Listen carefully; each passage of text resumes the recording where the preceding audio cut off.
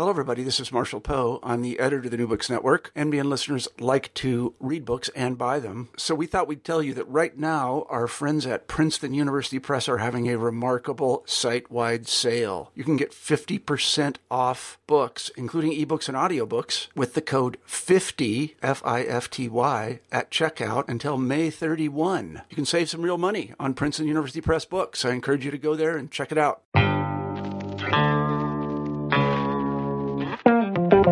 Welcome to New Books in Critical Theory. On this episode, we'll be discussing The New Literary Middlebrow, Tastemakers and Reading in the 21st Century by Beth Driscoll, who's an academic at the University of Melbourne in Australia. I'm your host, Dr. Dave O'Brien from Goldsmiths, University of London. Okay, so welcome to New Books in Critical Theory. On this edition, we'll be talking with Beth Driscoll about her new book, The New Literary Middlebrow, Tastemakers and Reading in the 21st Century. Beth is a lecturer in publishing and communications at the University of Melbourne over in Australia. So welcome to the podcast, Beth. It's really great to have you on. Yes, it's great to be talking with you about the book. I think we might start by, if you could just tell the listeners a bit about yourself, what you're doing at University of Melbourne in terms of publishing and communications, and maybe a bit about how the book emerged and how you came to write it. Sure. So I'm a lecturer in the Publishing and Communications program at the University of Melbourne.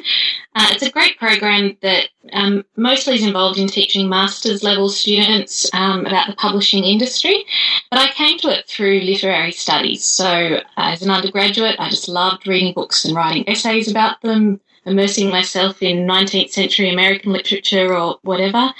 And then when it came time to do my PhD, I was reflecting a little on how it was that I came to like the books I liked, how it was that I came to study the books I'd studied, and that got me thinking about institutions. And so the PhD that I ended up writing was a mixture of literary studies, but then also publishing studies, thinking about, I guess, the sociology of culture a little bit.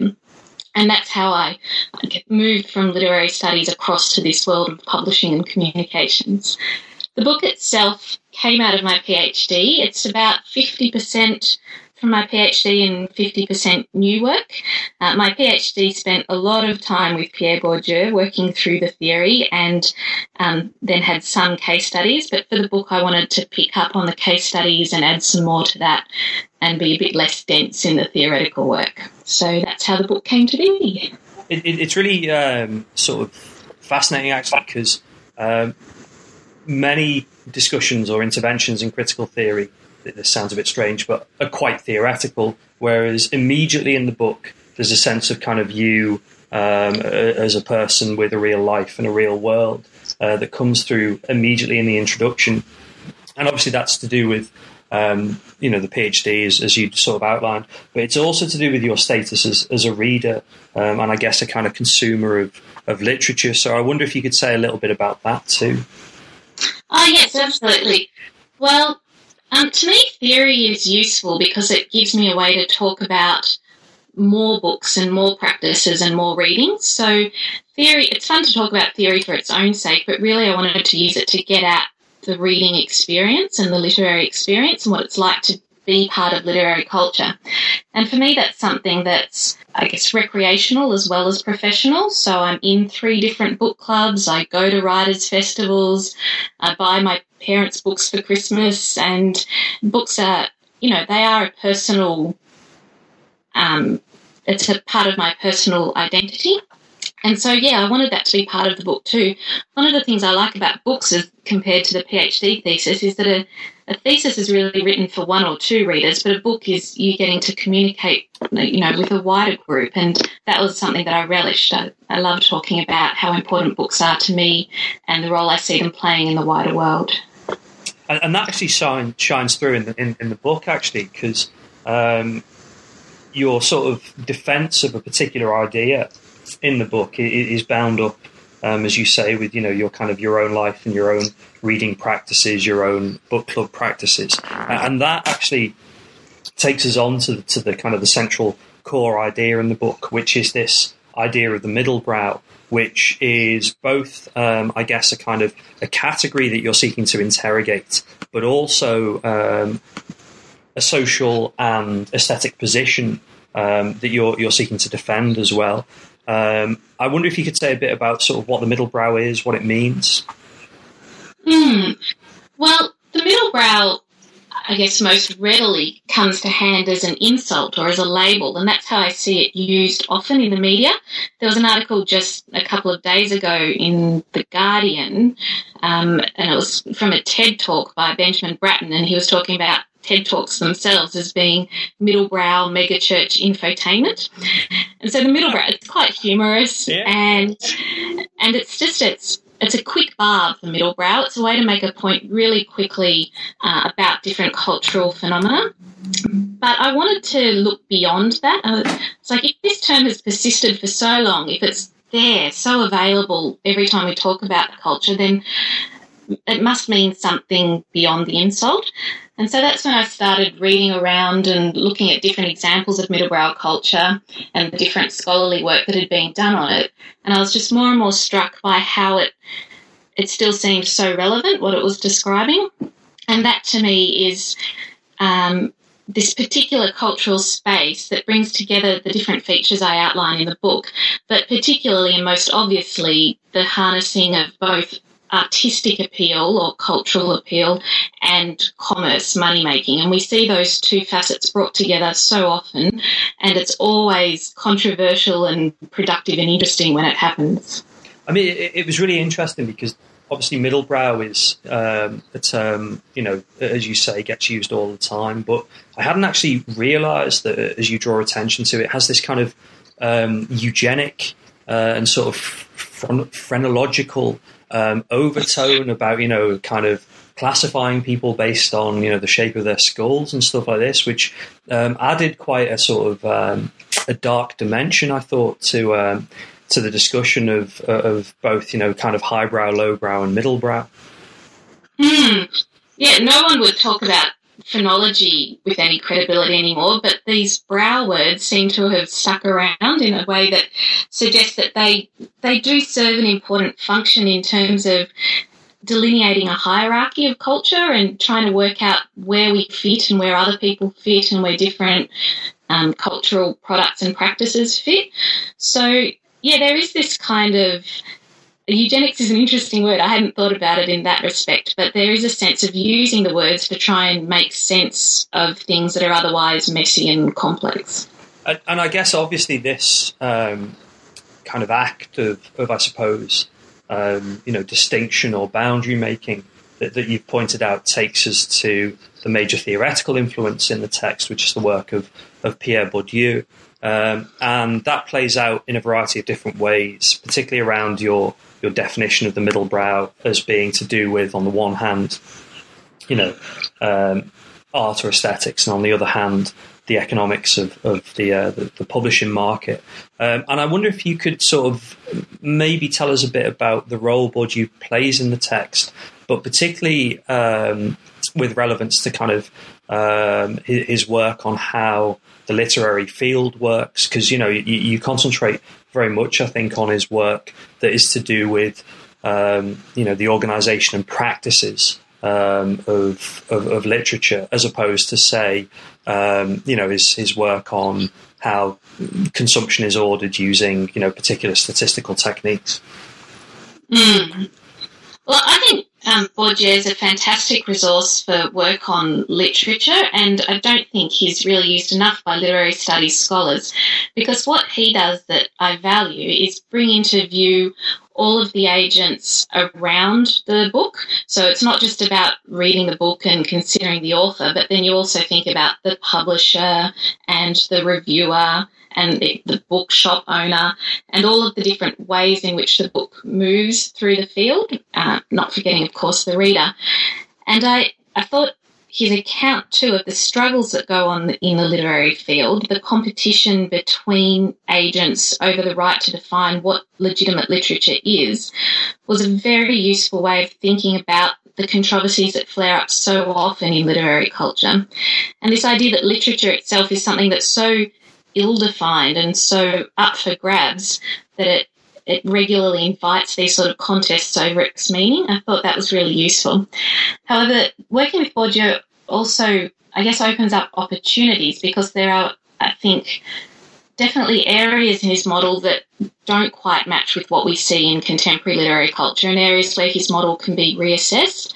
And one of the main aspects there is his neglect of the middle space. He's so focused on the poles of the literary field, with art for art's sake and prestige at one end and then the market at the other, that actually that middle area is very underdeveloped in his work. And so I think there was a need to extend his model by thinking about what the middle space looked like. And that, of course, meant disaggregating the poles a little and looking at the way that prestige can flow through the field and looking at the way in which the market can influence even elite aspects of literary production. So I guess loosening up the Borgesian model a little to see some more of the variety of practice going on in the literary field. I like that. I like that description of sort of loosening up Bourdieu. That's quite funny. Thanks. On one of my previous podcasts, I was lucky enough to interview Tony Bennett about his latest book, where he talks about the kind of the Kantianism in Bourdieu, and it was very interesting that what you've identified there is kind of the need to sort of reassert the middle in Bourdieu. Takes us back to your engagement with middlebrow culture yourself, and yeah, in some ways, the kind of deficiencies you identify in Bourdieu are really about kind of playing down some of the more sort of positive aspects of middlebrow culture. And I think these express themselves in the text really clearly with your engagement with gender. So as part of your kind of definition of middlebrow, you talk about middlebrow being particularly feminized. It's bound up with being emotional, and a sort of a sense of earnestness. So I wonder if you could talk a little bit about the kind of the gendered elements of middlebrow, because I think it's a bit of a sort of an extension, or maybe even a critique of Bourdieu. Yeah, well, gender is remarkably absent from his work on the literary field, and it needs to be reintroduced. And I saw that in my work on the middlebrow. I guess what I would have to say about the middlebrow and gender is that the middlebrow is a feminized cultural formation. So this is true of it both in its historical sense, the middlebrow that we saw between the 1920s and the 1960s, that Battle of the Brows period, and it's also true of the middlebrow in its contemporary formation. So I don't know, I played a little with the idea of the middlebrow being female and the middlebrow being feminized. It's female because most of the participants in middlebrow literary culture are women. The people who go to literary festivals are women, most readers are women, and certainly most book buyers are women. Most people who belong to a book club are women, and we saw this in Oprah's book club too. But it's not enough to say that it's just women who are involved in middlebrow culture, because middlebrow culture is also feminized. That is, it's often disparaged in gendered terms.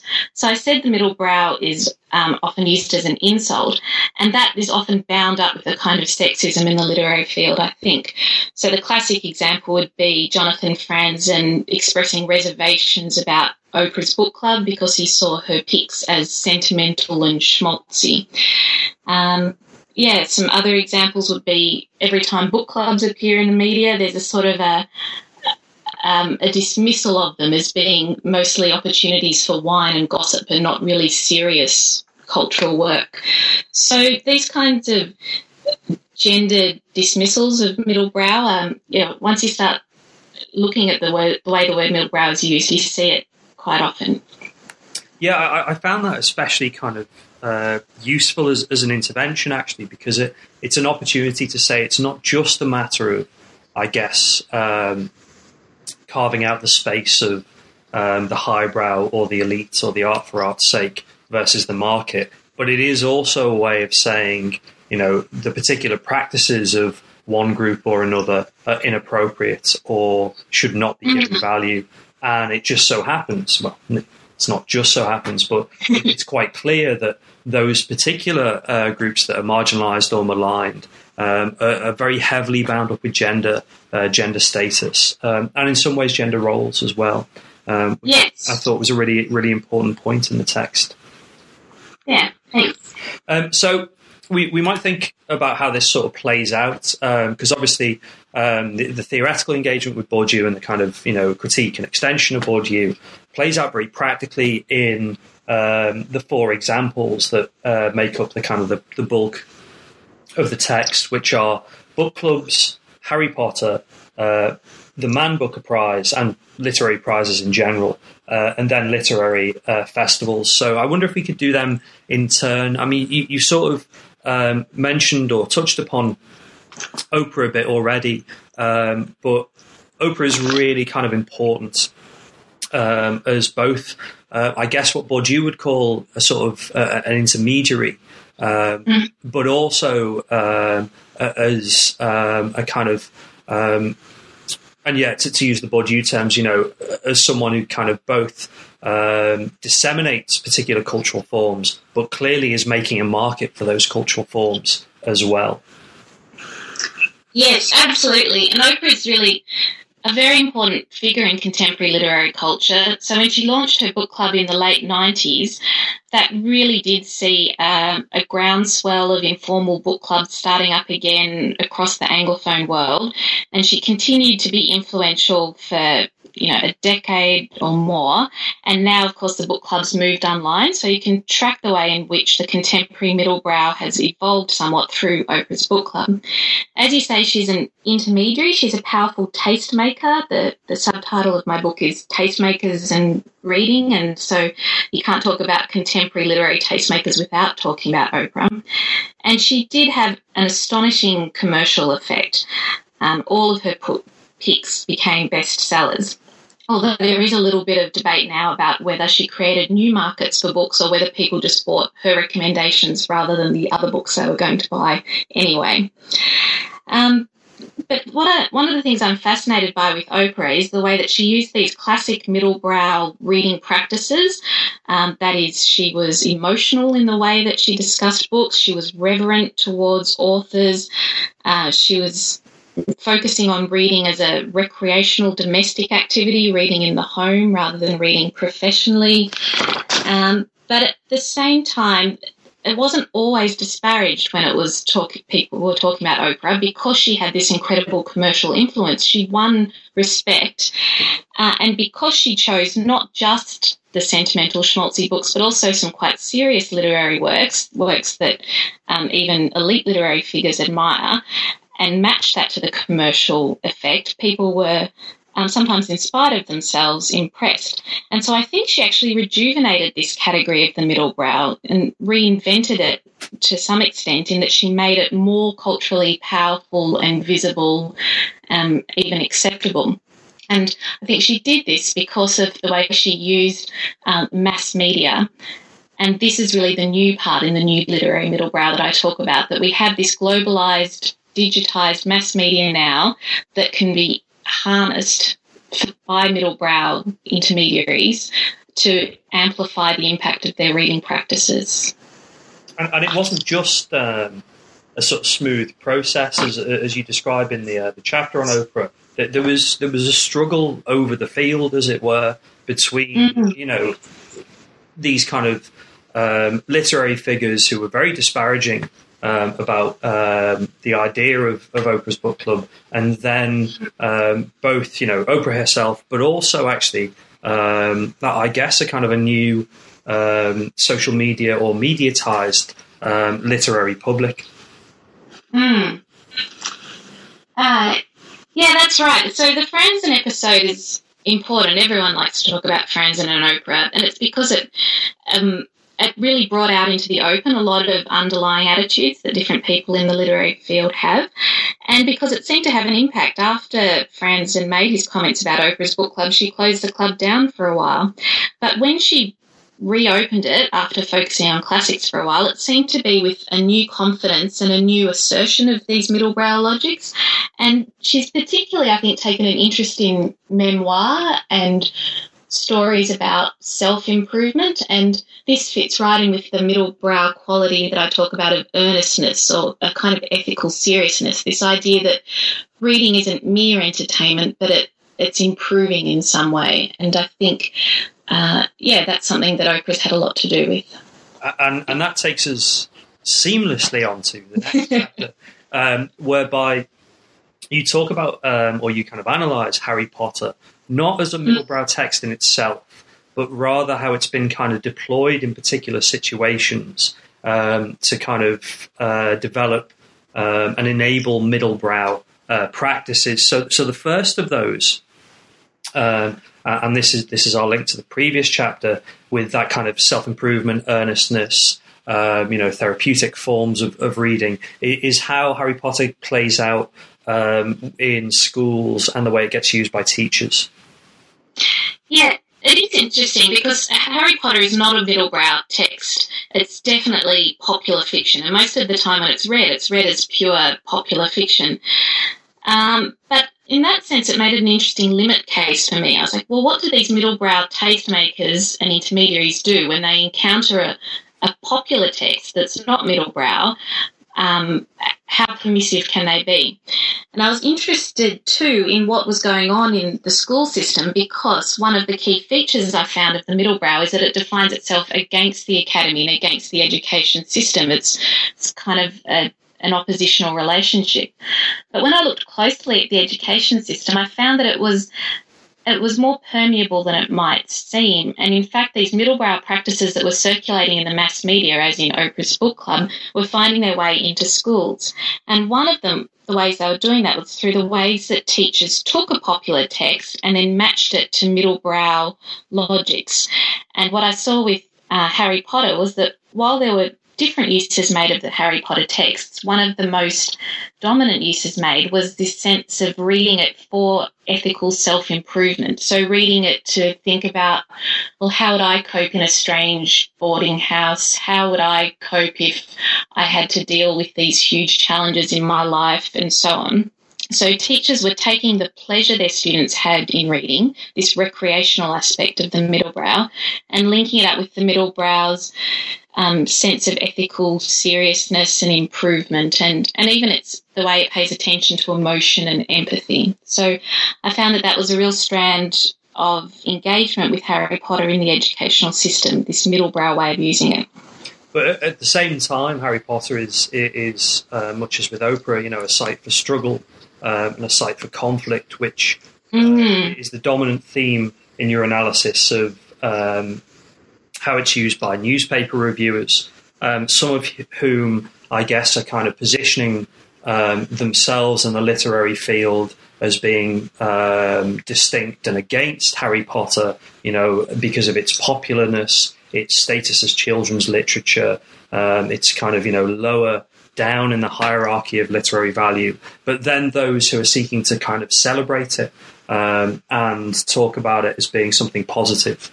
And the crucial moment, I guess, is where you show how the twin tensions in the literary field between economic and popular success versus aesthetic approval play out in reviews. Yeah, I'm fascinated by reviewers, and I think they have a really interesting role to play in contemporary literary culture, and it is a very middlebrow role. It's about taking books and presenting them to readers, and being mediated is one of the key features of middlebrow culture. But reviewers can make different interventions, I guess, and adopt different positions with respect to the task that they take on with reviewing. So some of them can see their job as, setting up a canon of the great books. Which ones will be let in, which ones are worth reading, and which ones should be dismissed, which ones should you ignore. And some of those, I thought, you could see in their reviews that they were drawing a line, that Harry Potter might be fun for people to read, but it wasn't going to be ever considered great literature. And the classic review in that respect was Harold Bloom's one, the heading of which was, "Can 35 million buyers be wrong? Yes." But then other reviewers were a little bit more generous, I guess, and interested in, well, on what terms could we embrace the Harry Potter books and how could we see them as more legitimate literature? And they tended to do that through an almost teacherly approach that recognised them as appropriate books for children to read, that would open their eyes to wonder, that would induct them into reading other literary works, and that would be good for them to read in terms of developing empathy as well.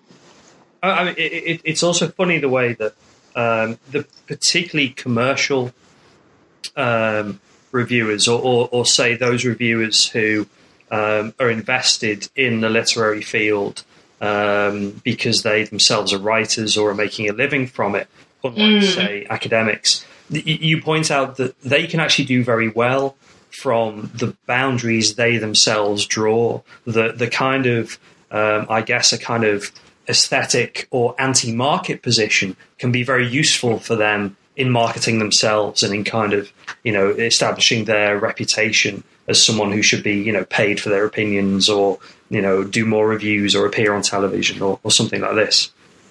Yeah, absolutely. And I guess that's what I was suggesting, when there are these different positions that you can take up in relation to a text like Harry Potter. And so we did see that filing a contrarian opinion was not a bad way to make a bit of media profile for yourself as the writer of the review.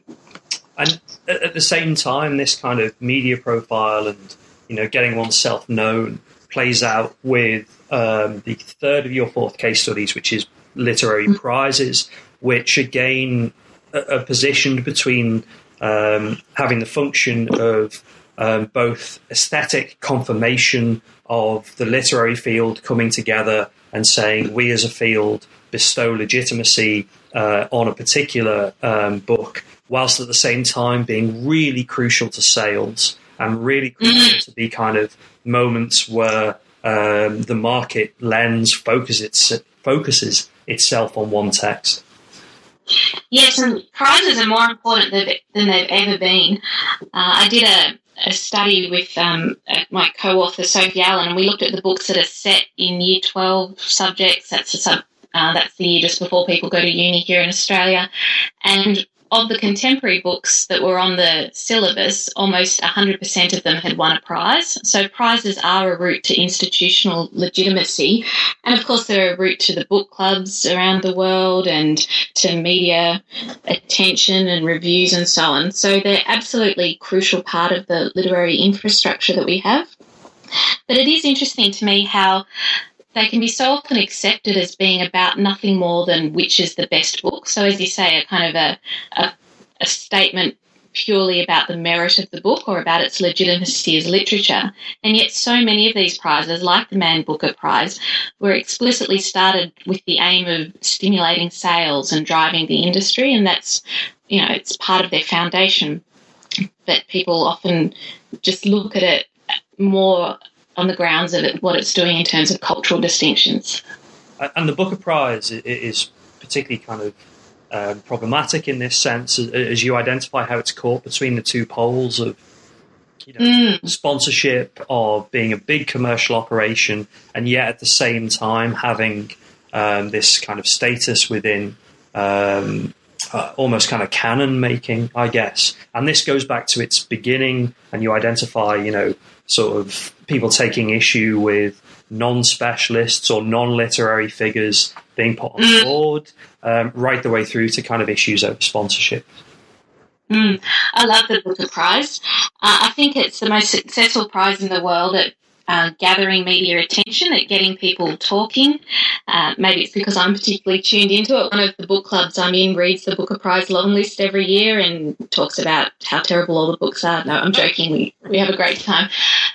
But I do think that this media presence that it has means that it's in a difficult position in terms of it's both commercially influential and seen as a consecrator of books sometimes, but then the consecrations that it tries to complete are never quite finalised, I think, because of its,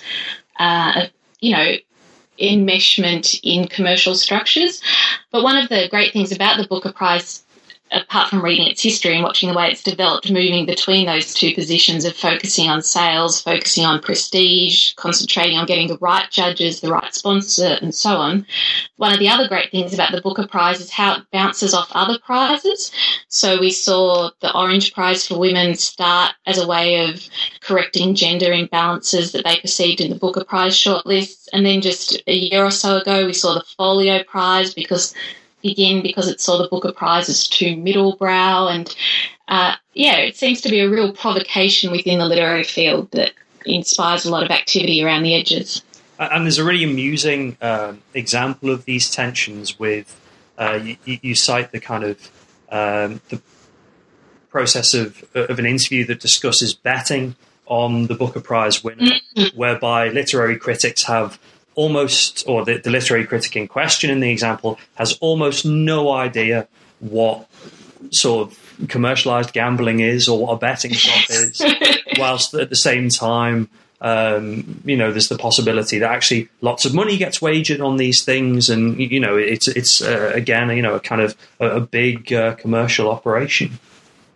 Yeah, that's right. And it's a real stage for this clash between art and commerce in the literary field. And you think about it, that was a televised interview between a literary critic and someone who works for a betting agency, and they're talking about their different ways of dealing with a book in the literary field. And, it's a fabulous spectacle of the field's so-called extremes coming together and interacting with each other.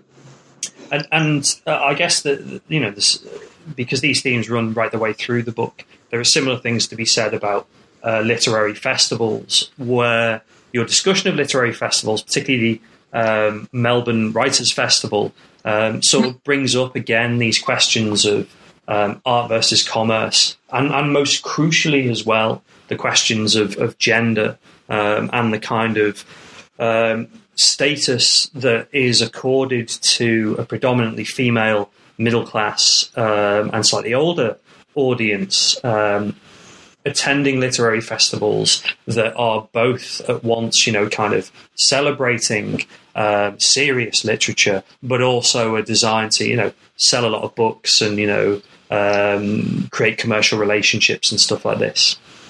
Yeah, that's right. Yeah, literary festivals are often dismissed in the media in similar terms to the way that book clubs are dismissed as, an event for doctors' wives, ladies who lunch, and so on, to an outing for them. And yet they're really interesting phenomena. They put writers on a stage, they glamorise writers, create this aura and this prestige for writers and books, and then they are commercial as well. They're another route to market. They're a way of publicising new releases. They have pop-up bookshops that are prominently displayed, and so they're imbricated in these two systems, as we said, art and commerce. But they go beyond, I think, that binary to modelling some really interesting ways of reading and ways of talking about books. And so books at a writers' festival are often presented in quite personal terms. There's heavy emotional content. Readers talk about how meaningful books have been for them. They get the books signed and have this sense of, connection with the author that's really important to them. And there's a real seriousness to the Writers' Festival too, this idea of earnestness, in that lots of the sessions talk about politics or human rights or big ideas. They extend that remit of the literary festival out towards a more general festival ideas often, and there is a kind of seriousness to them too. So so I think that they're middlebrow in the way they bring together art and commerce, but they're also middlebrow in the more nuanced way of understanding the middlebrow. And it's I guess a moment of that further defence of the middlebrow. One of the things you talk about in the conclusion is the way that through social media practices at festivals, we can see how,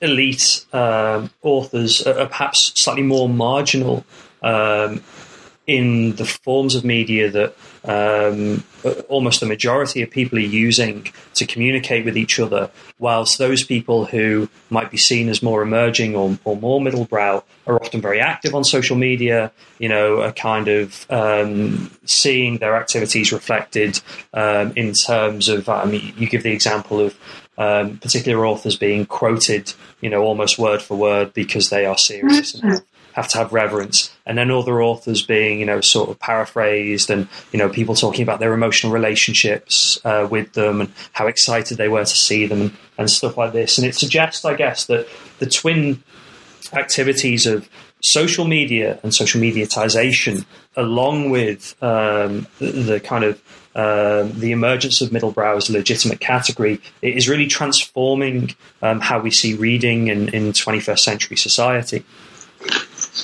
Yeah, it's.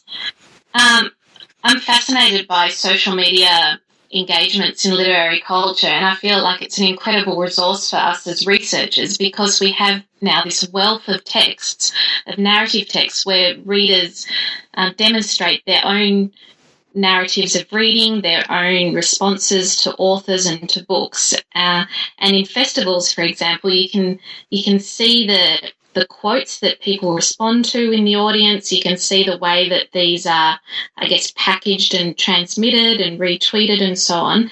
And I think it's a very powerful insight, and it shows that these middlebrow logics are at work for audiences, not just for the intermediaries, the people who organise the literary festival or chair the sessions. You can look at the way that readers will respond to something that's emotional from a writer. And I think that's a tremendous resource for us. And in many ways, the middlebrow seems to, through the struggles over the field, seems to be solving the kind of the tensions between the commercial and the aesthetic. And in many ways, I think it's the last few lines of your conclusion talk about market power and cultural appeal mean that this will be very much the future of reading. Yeah, I think so. I think we're seeing an expansion of middlebrow culture. We're seeing it become dominant because it is so commercially significant and so commercially viable. It's well attuned, I think, to the ways in which books are sold now through social media, and it operates globally and so on. But I guess the other point that I'd like to make is that I don't think the extremes of the field have disappeared. I don't think we live in one middlebrow world now, because the middlebrow is crucially a relational term, and it does define itself against elites, against the academy, against writers who just write for other writers and not for readers. And it also defines itself against the merely popular and the quote-unquote trash. And so while I think we will see those extreme positions persist, but I think they're smaller and weaker than they've ever been, whereas the middlebrow is more powerful than it's ever been. Yeah, I guess that's a sort of sense of legitimacy that the certainly the elite end, and in its own curious way, the kind of the popular end have eroded in different ways by the expansion of the middlebrow. I mean, what you talked so much about the sort of the interesting possibilities contained in the questions that the book raises. Are you doing more work on this sort of area, or have you moved on to something sort of slightly different? No, I'm inspired to follow up some of the threads that came through this book that I wanted to explore in more detail. And one of them is, I think, the growing role of readers. So I think that cultural intermediaries such as Oprah were more important at the beginning of the 21st century than they are now, with the rise of Goodreads, with Amazon reviews, with social media and Twitter and so on. I think that readers are influencing other readers in more visible and perhaps more significant ways than they have before. So the way I think about the trajectory I've been on is that, first of all, I was interested in reading books and learning about authors, and then I was interested in the intermediaries, and now finally I'm going to talk and work with readers themselves some more. So I'm interested in doing work on reading, and I'm also, interested in doing some more work with digital expressions of literary culture and in what ways that might mimic the non-digital forms such as the book club, and in what ways it might be somewhat different. Yeah. That sounds fascinating. I look forward to seeing more of your work. Thank you. Thanks for listening to New Books in Critical Theory, where we were discussing The New Literary Middlebrow by Beth Driscoll. I've been your host, Dr. Dave O'Brien, from Goldsmiths, University of London.